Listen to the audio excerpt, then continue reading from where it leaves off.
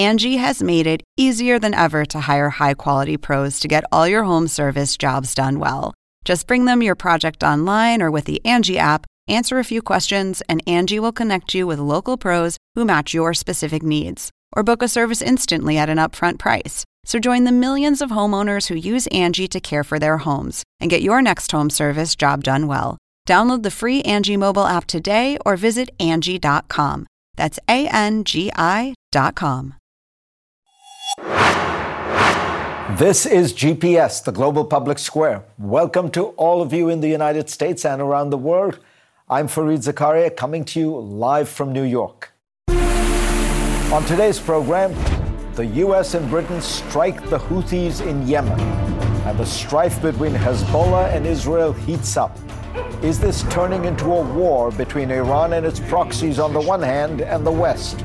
We'll tell you all you need to know. Then, China's eagle eyes were watching across the strait as Taiwan voted yesterday. What did they see? Will the results bring us closer to conflict or further away? I'll ask an expert. Also, escaping from North Korea is an incredibly dangerous prospect. Would-be defectors are likely to be tortured or killed if caught. We will bring you an extraordinary inside look at the journey out of the Hermit Kingdom with the people behind the new film, Beyond Utopia. But first, here's my take. It's now almost 3 months since Benjamin Netanyahu's government's ground invasion of Gaza began. And it is time to ask some hard questions. Has it been proportional to the damage that Hamas inflicted on Israel?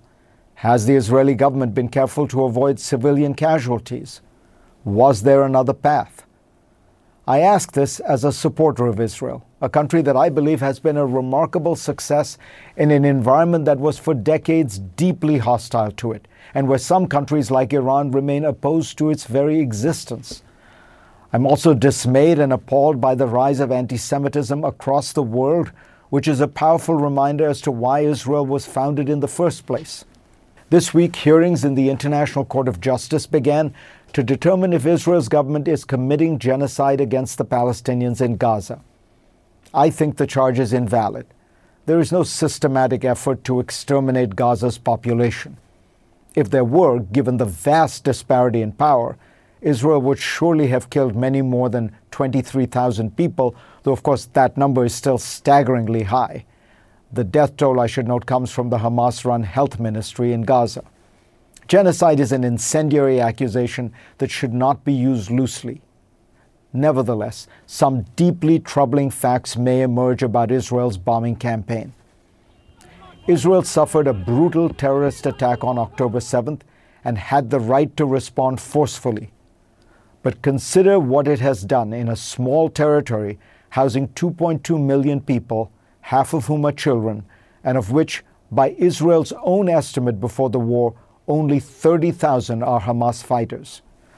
A Wall Street Journal analysis of Israel's bombing campaign notes that by mid-December, nearly 70% of Gaza's 439,000 homes and about half of all its buildings have been damaged or destroyed.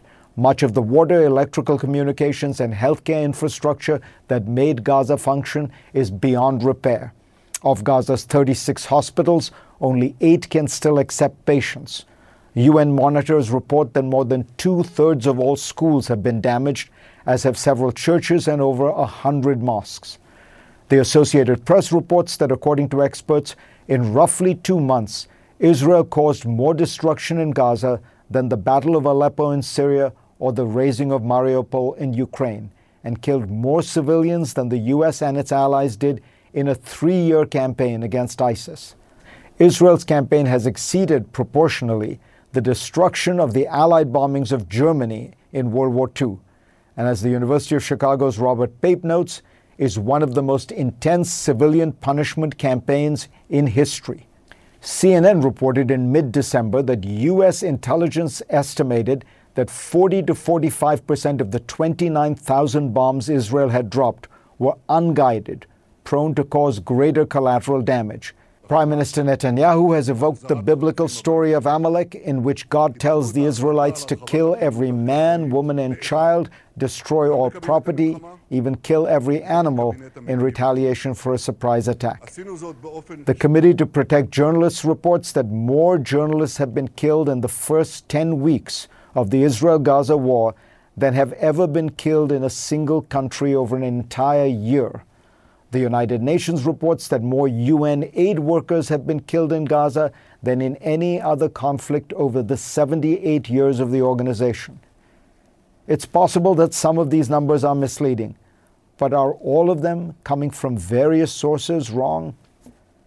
This military campaign is being perpetrated by a deeply unpopular government in Jerusalem that is trying to salvage its reputation.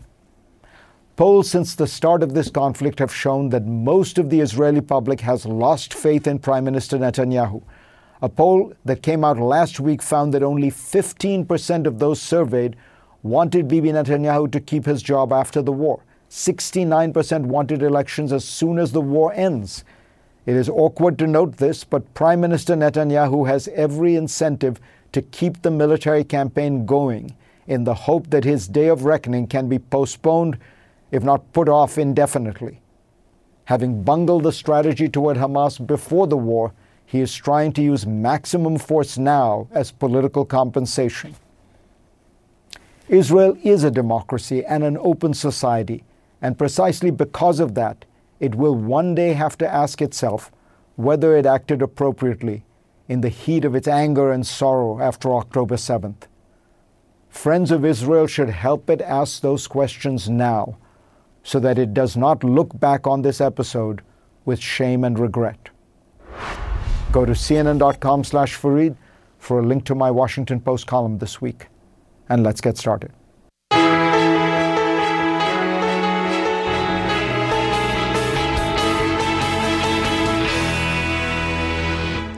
Sunday marks 100 days since Hamas's terrible attacks of October 7th, and today the wider war in the Middle East that many feared may be upon us. On Thursday, the United States and the United Kingdom conducted strikes against the Houthis, the Iran-backed Yemeni rebel group that has repeatedly attacked commercial vessels in the Red Sea in recent weeks, disrupting commerce. And it's not just the Houthis. Conflict between Israel and another Iran-backed group, Hezbollah, is heating up in Lebanon. Joining me now is Fawaz Gerges, Professor of International Relations at the London School of Economics. Fawaz, welcome. It's so good to have you here as a deep scholar of this area. Let me start with the most urgent issue, which is these American and British attacks on the Houthis. It feels like the United States is getting drawn into a conflict that is going to be very difficult to declare victory over. The Houthis have withstood 10 years of Saudi airstrikes, bombardment, war, and what they are doing is launching, cheap drones that are causing all this damage. Is there a possibility that these American and British strikes will work? Probably 10% out of 100. I think the big question, Fareed, is that the Biden administration is getting sucked into the shifting sands of the Middle East with really eyes wide open. And we have been there before. But let's unpack Biden's position for a minute. From day one, after Hamas' bloody attacks on Israel on the 7th of October, the key objective of the Biden administration has been to prevent the escalation, the spread of the conflict from Gaza. What does it mean? It means giving Israel time and space to accomplish its mission while preventing and deterring any group or nation from really lending help to the Palestinians. This strategy has failed. The war in Gaza has spread near and wide. It's escalating, and it's escalating that my fear is that the longer the war goes on in Gaza, the greater risk of a region-wide conflict. And the Biden administration is partly responsible for this because it has really the key to resolve this particular crisis by agreeing to a humanitarian ceasefire, which most of the world have been calling for in the past 3 months or so. So let me ask you about the other piece of it that you mentioned, which is Hezbollah. What is likely to happen when the conflict started? Nasrallah, the head of Hezbollah, made a kind of remarkable statement where he seemed to say, "I wish you well" to Hamas. We did not know about this in advance, but we're not joining in. So there was a caution, there was a pragmatism. Do you think Hezbollah could get more drawn in? Because it does seem like things are changing. You know, Fareed, you're talking about the leader of Hezbollah, Hassan Nasrallah. He has made it very clear in multiple speeches that he does not really want all-out war with Israel. He has made it very clear that there is no really, centralized command for the various resistance groups in the region. He said very clearly, look, we support each other, we coordinate with each other, but there's really no central command and control. Each one of us, he says, quote unquote, basically acts according to their own national interest. And in fact, the United States itself has made it very clear that Hezbollah has been acting with restraint. Hezbollah has not targeted Israel's population centers. But if you look at what's happening in the past few weeks, it's really Israel that has been pushing Hezbollah to the limits. It's provoking Hezbollah. It has been killing its, top commanders in the field. It had attacked Hezbollah in the very heart of its social base in Beirut and the south. It has killed scores of Hezbollah members in Syria. More in the past 3 months, 19 Hezbollah fighters, than in the past the past year. And the United States is terrified and has really trying to basically pressure Israel not to provoke Hezbollah. Israel also, Fareed, and the U.S. Defense Department has been furious. It targeted the Lebanese army 34 times in the past 3 months. And if you ask me what's happening here, and I might come across as too cynical, but I think Netanyahu's political future depends on the continuation of the war in Gaza and probably its expansion. Because when the guns fall silent in Gaza, he knows that there will be public reckoning for his strategic failure on the 7th of October and for his failure to deliver on his promises. Let's take stock of the last 100 days. Let me just ask you, Fawaz, before we go, though, I want to ask you about this one other piece of news, which is the Saudis reaffirmed that they wanted to normalize relations with Israel. That strikes me as unusual, given everything that's going on. What do you think? What do you read into that? Do they really don't care about the Palestinian issue? How would you read it? Well, the other part, which you did not mention, is that they will normalize only when Israel accepts to basically allow the Palestinians self-determination and a state of their own. But look, at the end of the day, top-down normalization with Arab autocrats will not give Israel security. The only security that Israel can have is genuine reconciliation with the Palestinians. Fareed, genuine reconciliation with the Palestinians means ending Israel's military occupation. It means allowing Palestinian self-determination. It means being a good citizen in its neighborhood and being at peace with itself. This is the only way that Israel can really live in peace in the region, not with this fake normalization with Arab autocrats that really will never deliver genuine, real security for Israel. Fawaz Gerges, always a pleasure to have you on. Thank you, sir. Next on GPS, from the conflict in the Middle East to concerns about a future conflict in Asia. Did yesterday's election in Taiwan put the self-governing island on a path toward ever greater problems with mainland China? When we come back. Angie has made it easier than ever to hire high-quality pros to get all your home service jobs done well. Whether it's routine maintenance, an emergency repair, or a dream project, Angie lets you compare quotes from multiple local pros, browse homeowner reviews, and even book a service instantly. Angie's been connecting people with skilled pros for nearly 30 years.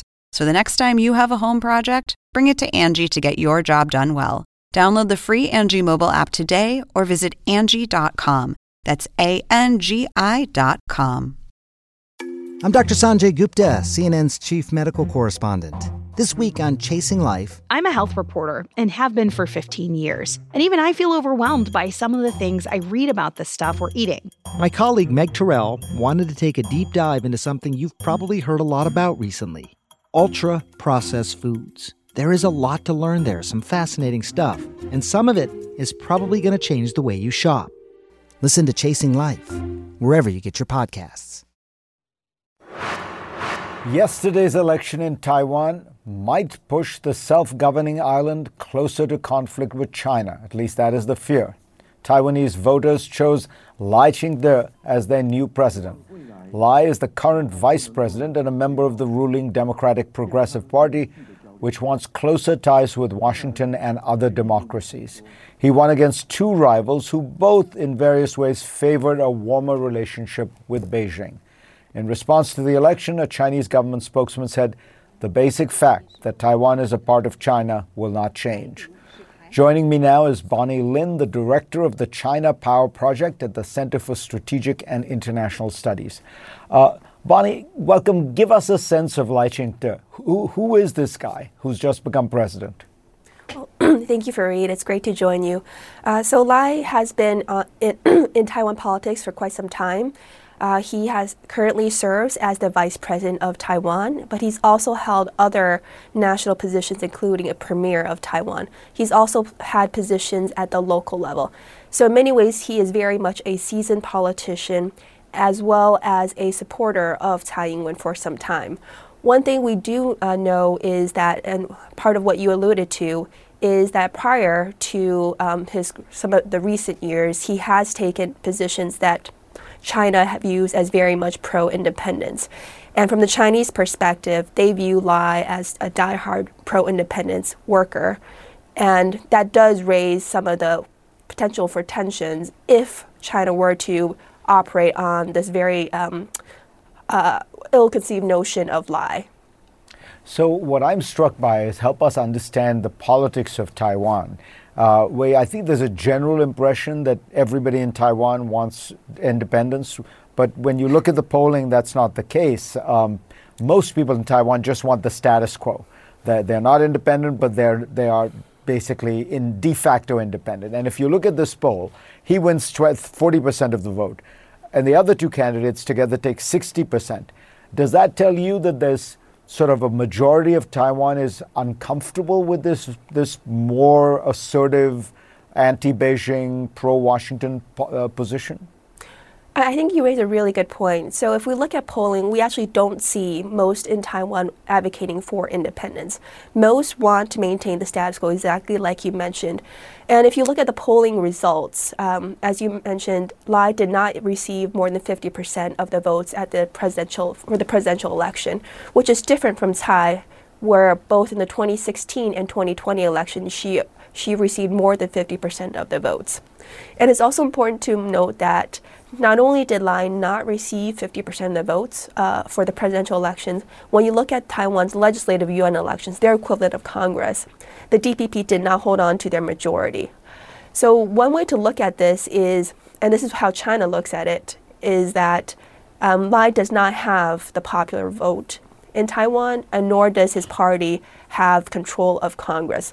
Hopefully, if China has that perspective, it will put some moderation in terms of how China views Lai, as well as Lai's ability to influence Taiwan's cross-strait policies. Now, for the Chinese, as important as what Taiwan does is what Washington does. And I'm wondering, if you step back from all of this, where do you think U.S.-China relations are? Because that's in a way going to determine whether this particular hotspot explodes.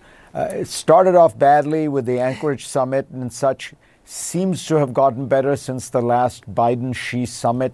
Has there been genuine progress on building a kind of working relationship, or was that just show and no substance? So if you look at U.S.-China relations, exactly like you mentioned, Fareed, it's probably a more important factor for how China thinks about Taiwan than just what's happening domestically within Taiwan. In the last couple of months, particularly since the Biden-Xi meeting outside of San Francisco, we've seen U.S.-China relations stabilize to some extent. I would still say competition still defines U.S.-China relations, but it is interesting to watch what has happened in the last week in U.S.-China relations. Almost every single day of the past week leading up to the Taiwan elections, we've seen some form of critical U.S.-China engagement. Monday and Tuesday, we saw military-to-military talks between U.S. and Chinese militaries.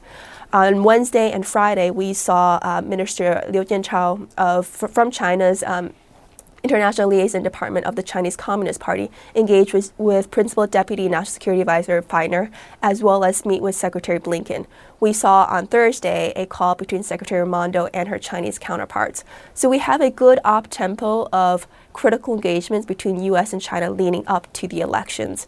And I think that provides some counterweight to however China may perceive the election results.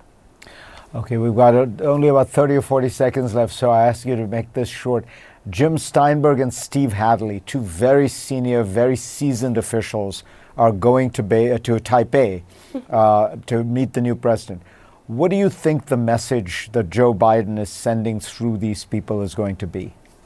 I think one critical message is that the United States supports the democratically elected president of Taiwan, and we hope to maintain U.S. policy towards Taiwan. It will be consistent regardless of who is the president.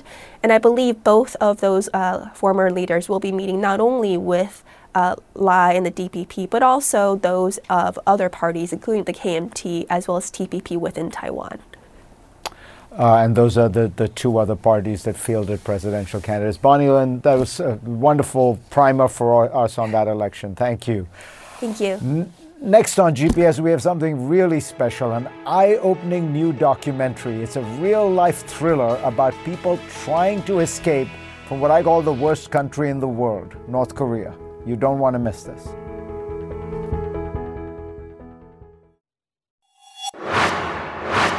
Academy Award nominations will be released later this month, and on the shortlist for Best Documentary is a film called Beyond Utopia.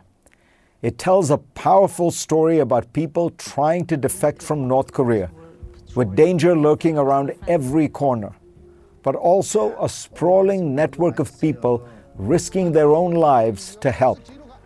The filmmakers got extraordinary up-close footage of one family's harrowing journey.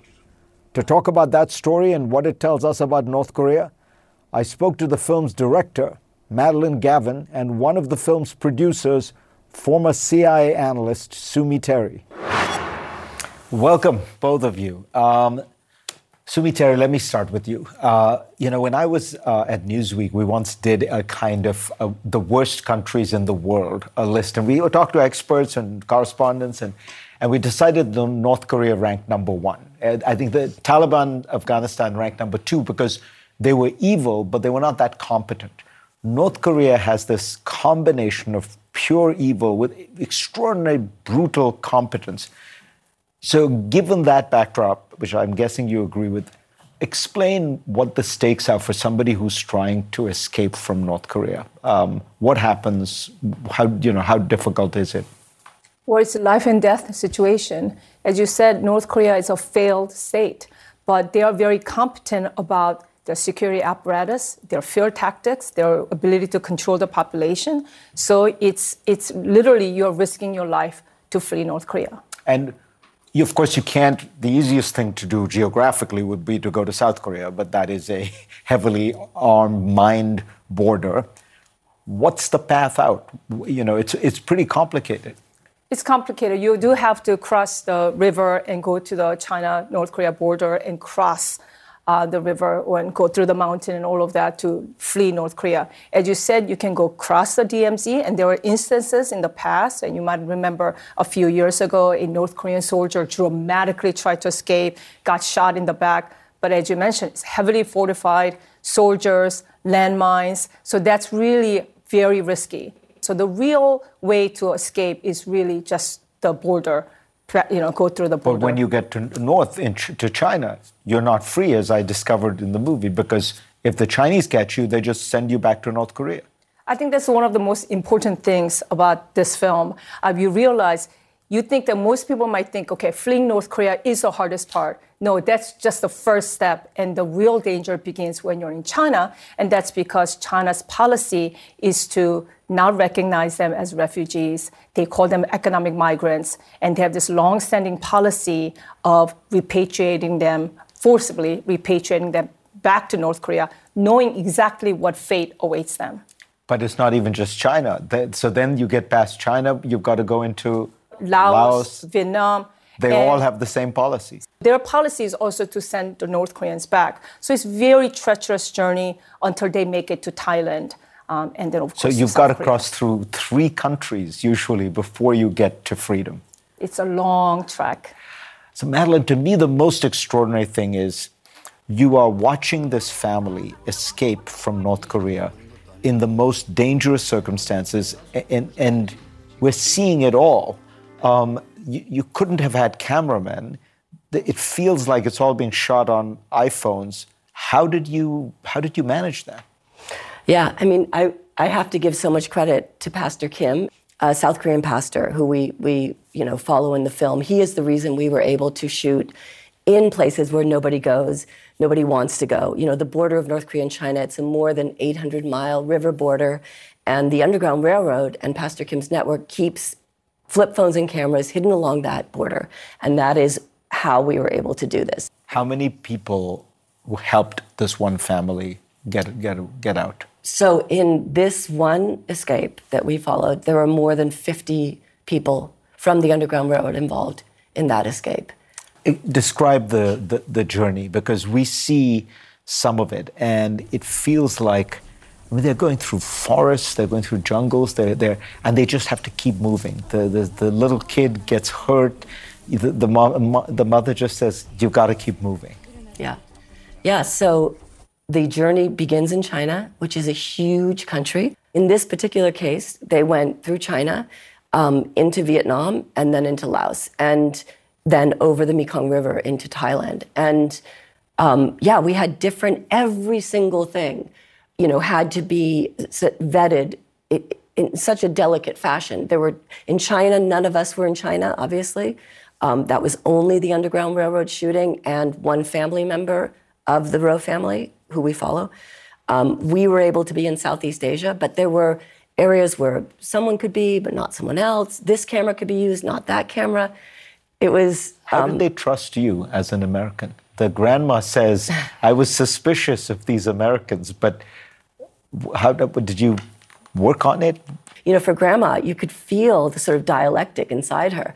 On the one hand, every time she looked at me, she would kind of tear up, and there was this kind of, she was grappling with what she has known to be true her whole life in North Korea, which is that we are her enemy, and what she was experiencing in the moment, in the present. And it was this unfolding that was extraordinary. When we come back, we'll find out what happened to the Rowe family. Did they make it to freedom? Stay with us. I'm Ina Garten. Welcome to Be My Guest, the podcast. One of the best gifts you can give friends is spending time together. But what's even better than that? Cooking with them. On Be My Guest, the podcast, new friends and old stop by my barn for some conversation and great cooking. We talk about food, life, and everything in between. Listen to Be My Guest, the podcast with me, Ina Garten, and join us wherever you get your podcasts.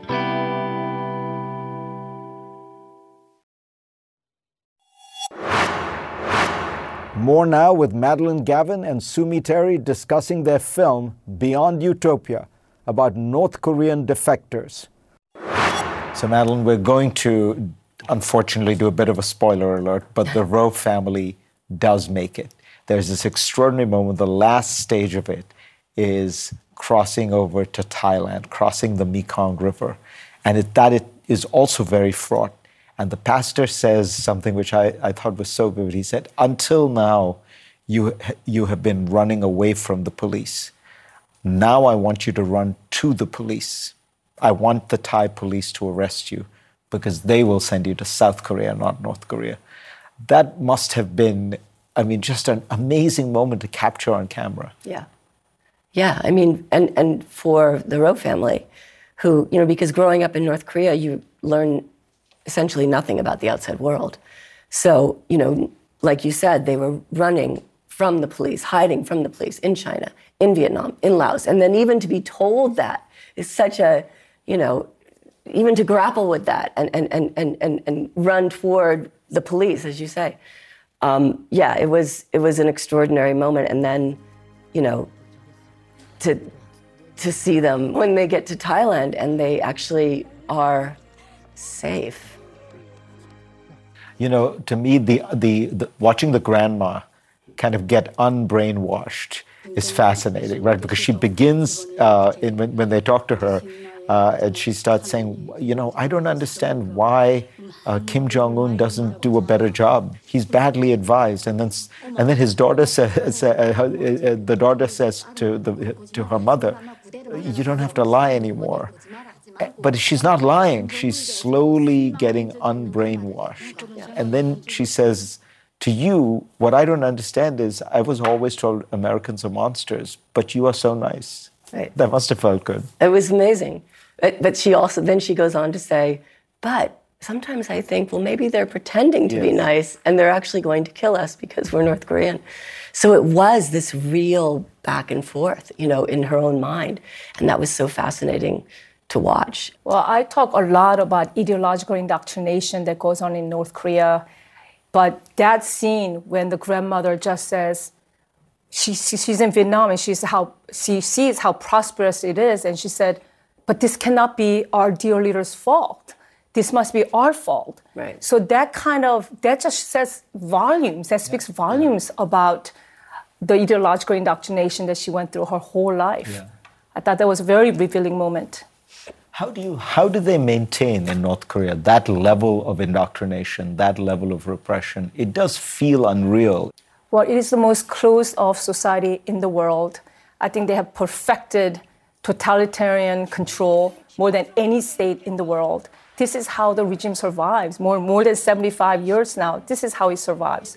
Through monopoly on information, by isolating its population from the rest of the world, ideological indoctrination, the security services, the field tactics. You know, south of the border, there's South Korea, right? That's 10th largest economy in the world with all the increasing soft power. How does the North Korean regime survive? Right. They have to have this unparalleled control of its population. Give us an update, since we have you. You were the lead CIA analyst on North Korea. What's going on? Is there anything new that, you know, we're worried about Gaza and Iran and Russia. We forget this nuclear-armed, rogue, failed state. Yeah, I think there's a continuing danger because geopolitical environment is actually favorable for North Korea. The whole world is distracted. Meanwhile, they're diversifying, expanding, modernizing, perfecting their arsenal. They just had a successful satellite launch after 2 failed attempts. Only 2 months after Kim meeting with Putin, there's a new burgeoning relationship, closeness between Russia and North Korea. North Korea just sent artilleries and rockets that Russia used in Ukraine cities. So there's a lot going on. And of course, in the humanitarian situation, it's not getting any better. Kim Jong-un regime is cracking down on its public, the population, because he's very worried about information coming into North Korea. So situation is worsening. But the world is, you know, because there's so much going on. And UNSC, United Nations Security Council, completely paralyzed. China and Russia working with North Korea. There is a lot of heartbreak in this movie. There's another family, and one of the characters in the movie says, in the film says, we were just born in the wrong country. That seemed to me the most heartbreaking moment. Yeah. That was so important to me to put in the film. And also something that Hyun Seoli, another person in the film, says, which is, you know, she said, people always say, you know, oh, why don't the North Korean people revolt? Why don't they just stand up to their leader? And she says, you know, I believe that everyone else would be exactly like us if they were brought up where we were brought up, because we didn't know what existed outside. We lived in a virtual prison. And so it's like those two things. I mean, born in the wrong country, it's the luck of the draw that we were not born there. And that's why I wanted to make this film, because 26 million people who we have not really acknowledged in our media for more than 70 years. They were born in the wrong country. And that line was so important to me. It's heartbreaking. Well, you made an extraordinary movie, both of you. You should be very proud. Thank you. Thank you for sharing it with us. The film is Beyond Utopia. It's available to watch on PBS and other streaming services. Next on GPS, as everyone is worried about Ukraine's prospects, we bring you an inspiring story about Ukraine's attempt to turn its democracy digital and strengthen its liberal democratic credentials. That story when we come back.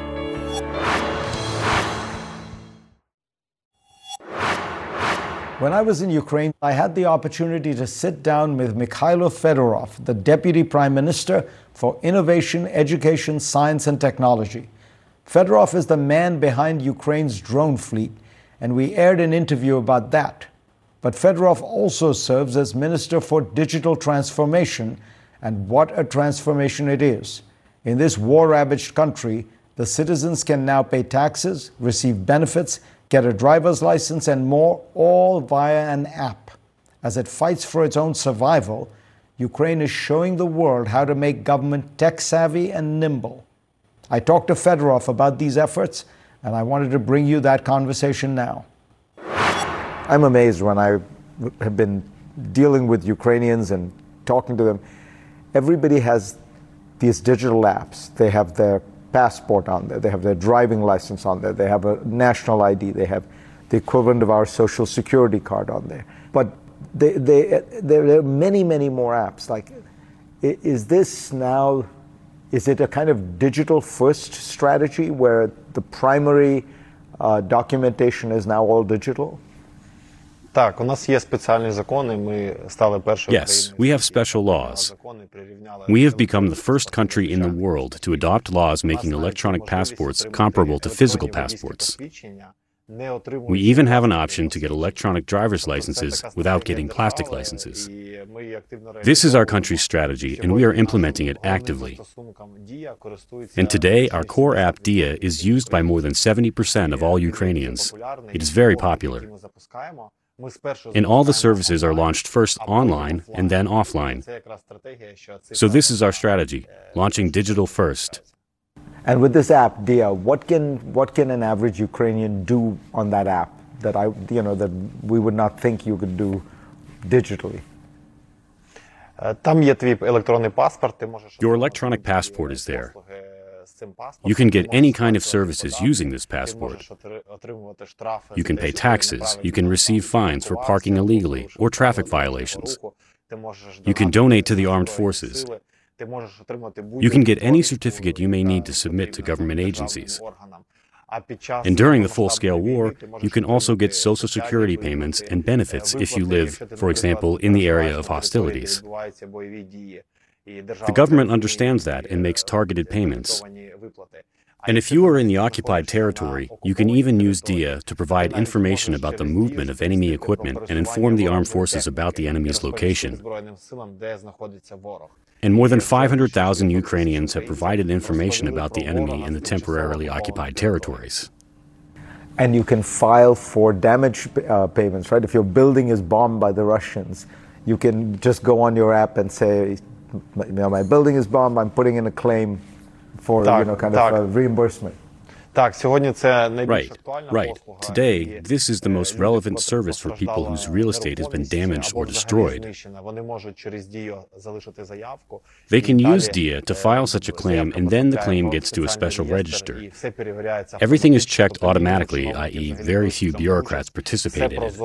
Everything is transparent, everything is documented, every action is logged electronically, and therefore the service is rather transparent.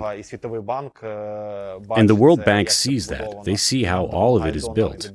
And donors are helping us to rebuild the country because the process is quite convenient on the one hand and very transparent on the other. So when the war began, you tweeted out saying, hey, if people want to contribute and donate to Ukraine, here's how you can do it. And I think you opened a kind of crypto wallet-like thing and you created a portal called 24. how much money have you raised this way? Right. We have supported foundations engaged in raising money. And then, per Zelensky's instruction, we launched the United 24 platform. And then, through the platform, we raised about $500 million from all over the world. People would donate for drones, for boats. Here, for example, there is a boat for which people also donated money from all over the world. We were able to do it thanks to the United 24 platform. In fact, we took our digital expertise and made it convenient in order to get donations. With weekly reports, with involvement of stars from all over the world who use the platform, so this project became a large-scale one. What's the future? What are the next steps you dream about for the digital transformation of Ukraine? We want the GDP to grow in Ukraine. We want to have our own Google, Apple, and other big tech companies. To do that, we need to transform our educational system. We want to build the most convenient, comfortable country in the world in terms of government services. Thanks to Minister Fedorov, and thanks to all of you for being a part of my program this week. I will see you next week. I'm Dr. Sanjay Gupta, host of the Chasing Life podcast. In honor of our 10th season, we want to hear from you. Leave us a message at 470-396-0832 and tell us how you chase life. It could be used on an upcoming episode.